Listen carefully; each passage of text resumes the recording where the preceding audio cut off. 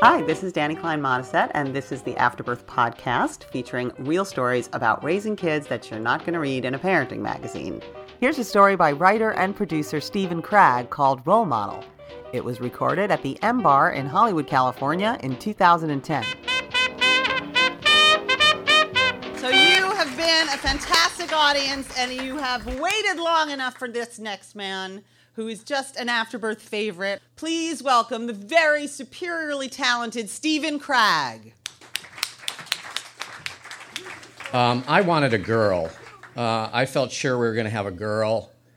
I really saw myself with a fresh-faced, tow-headed daughter dressed like Tinkerbell in striped leggings and red cowboy boots, some super funky little girl.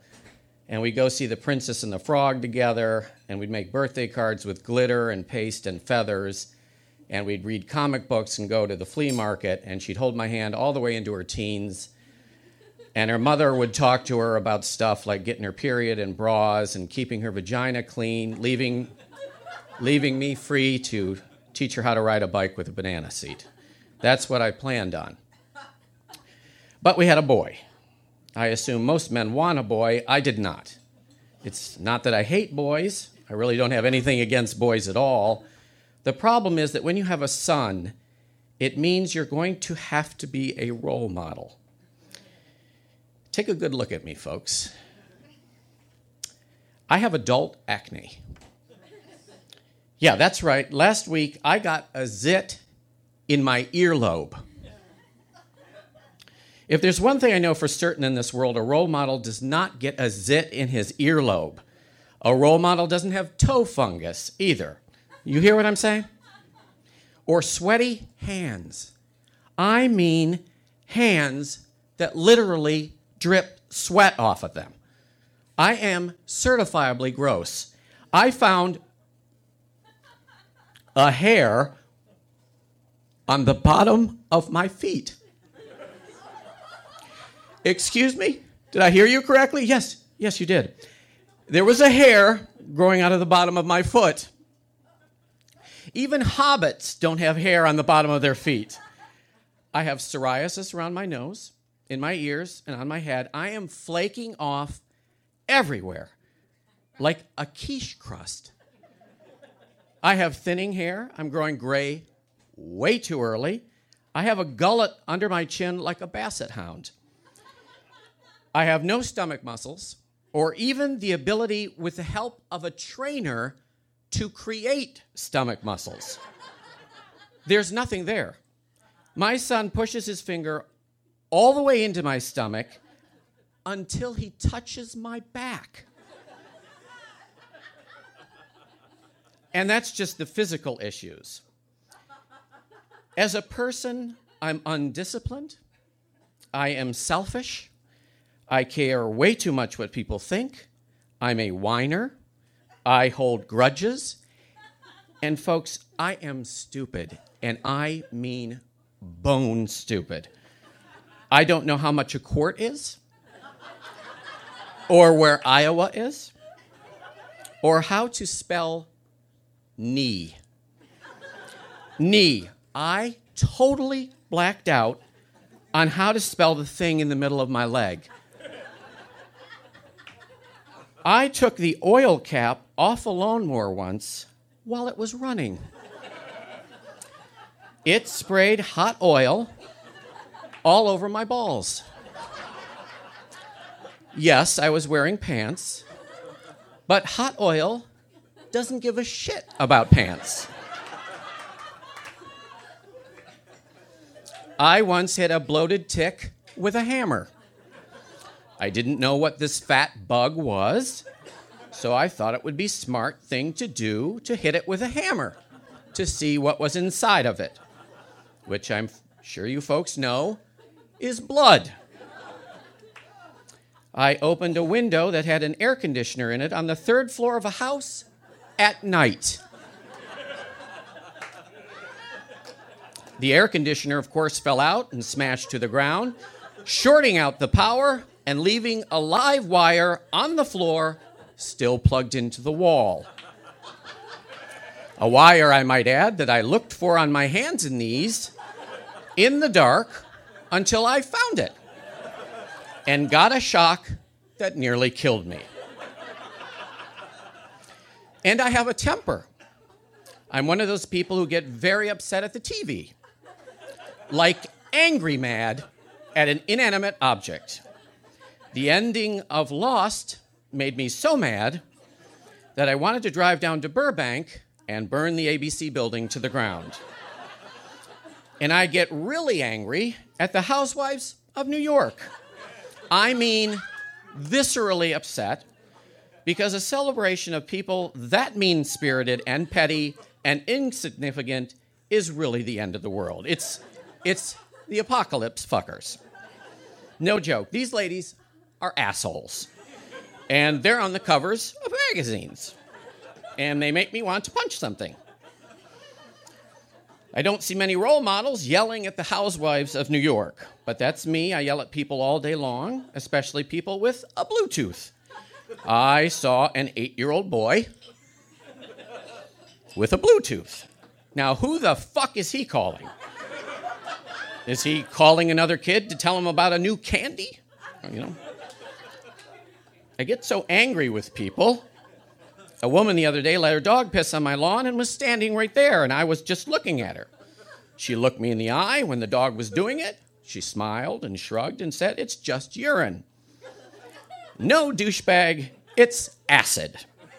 Your dog is pissing fucking acid on my lawn. It's lawn-burning acid is what it is. In the movie Alien, the stuff that drips out of its mouth and burns through the hull of a spaceship is dog piss. Does any of this sound like the ruminations of a role model to you people? I would never want my son to emulate a man who still doesn't know what to tell people he does for a living. I'm not a writer. I can't spell for shit. I know nothing about grammar. I mean, you should look at this thing I've written. I mean, it looks like a monkey typed it. And I'm not an actor, unless you count being a butler in the straight-to-DVD movie Richie Rich's Christmas Wish acting.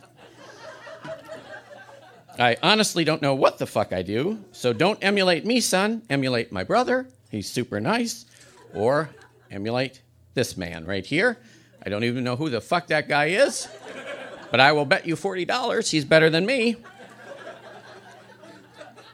When I saw my son's penis in the ultrasound, I freaked out. This is absolutely true. I went to the bathroom and vomited. I had a panic attack that rivaled the one I had when I found out my father was a cross-dresser. I couldn't get to sleep. I would sit and watch my pregnant wife lay there on the bed like a log with a pillow stuck between her legs. I would sit there and stare at her for hours just thinking about the male animal growing in her belly. And then I would patrol the house like it was a prison. I would check the locks on all the windows and doors. I had an alarm system put in. I was terrified that someone was going to come in and murder us.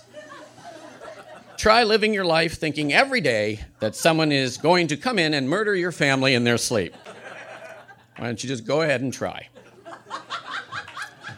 On one of my nightly patrols, I noticed that the garage light was on. I didn't turn it on. Who turned it on? Perhaps a murderer. I lay on my stomach and peeked under the door, and I waited there. I waited and watched for any movement from the murderers who were plotting in the garage to kill my family. And that's where my wife found me in the morning, laying asleep on the floor with my face against the door like I had had a stroke. In the weeks before my son's birth, which fits in beautifully with an evening called Afterbirth, in the weeks before he was born, I fretted that I weighed too much. I thought I needed to lose weight. I went on the South Beach diet. So many fucking eggs. I couldn't do it. It's disgusting. I've never voted. Not once. It's horrible, I know. Well, I actually did vote once, but it was for Sanjaya on American Idol. And it was done ironically. I mean, I do nothing to help out in my community. I don't even know what the name of my community is. But the thought, I thought to myself I should go down to the homeless shelter and help out there. But when I went there, I was put in the food line. When I told the lady there who I was, she said she was sorry and that she thought I was homeless because of the way I dressed. It felt less like I was preparing for the arrival of my son and more like I was getting ready for a romantic date. Except that unlike a date, I would have to be on my best behavior every single day for about 18 years. And then in the blink of an eye, my son Henry was born. And I never let him out of my sight from when he slid out of the cesarean divide to when we left the hospital 4 days later. No matter where they wheeled him, I went. Baths, weighings, circumcision. That's right. I went to my son's circumcision. I thought his dick should look like mine. I thought dicks needed to look the same, although I was hoping his would be a little bigger. Now, don't get me wrong, ladies. Mine works plenty good. But, one generation always wishes better for the next. But on that day, I failed my first test as a role model. Circumcisions are barbaric. I watched them strap my 3-day-old son to a paddle like he was being crucified. They put a ring around his penis and clipped off his foreskin like it was a cigar, and I did nothing. Blood splattered my son's face. I caused the first violent act against him since he was ripped from the womb, and for what? For vanity, not religion or tradition. I did it to make his dick look like mine. And I cried like a little girl. The nurse patted my back and comforted me. Maybe you're not just crying for your son's circumcision, but your own. No, sweetheart. I'm crying because you guys just cut off the top of my son's cock, okay? And that was just the beginning of letting my son down. I dropped him on his head when he was 1. A year or 2 later, I couldn't make him sit in a timeout, so I put him on my lap and held him in place like it was an electric chair. I've yelled at him. I've made him feel stupid. I've criticized him. I've embarrassed him. I tell him to be careful every time he leaves the house, which, of course, makes him terrified. I've gotten into confrontations with his mother in front of him, and it kills me. All these things just split me apart. I was failing him as a father. It laid bare all my insecurities. I am filled with shame, a shame that floats all the way back to my childhood, because I never really knew what my father thought of me. He hardly spoke to me. I would stay out all night in high school, and when I came home, he never asked where I was. He never reprimanded me. He never spanked me. My father never called me on the phone, not once. He never wrote me a letter. I once saw a picture of me when I was 5 walking through the woods, and my father was holding my hand, and I didn't understand it. It made no sense. It had to be photoshopped. And here's what happens when your father shows no interest in you. You become self-loathing. You assume he hates you and that every part of you is wrong. It's only natural. And so I'm never good enough. I've never accomplished enough. I'm never deserving enough or loving enough. And that makes life hard as nails and unbelievably exhausting. You can't enjoy or appreciate anything. All you see are the hairs growing out of your feet and nothing else. And here's what you forget. That you said, I love you to your son every day. That you cherish the day he was born and thank God for the blessing. That you tuck him into bed every single night. That you call him your precious jewel and tell him that he changed your life and gave it purpose every single night. That you drive him to school every single day. That you go to every single school event. That you wrestle with him and tickle him and laugh with him and never lie to him. And do every single thing you promise. And you listen to him and cry when he cries and hurt when he hurts and dedicate every single day of your life to him, that you read comics with him and go to flea markets with him and, yes, even go with him to The Princess and the Frog, and it was fucking great. You know what? Fuck you, Dad. I am a role model and a fucking good one. For more information about Afterbirth, the live show, the book, or the podcast, please visit www.afterbirthstories.com. Thanks.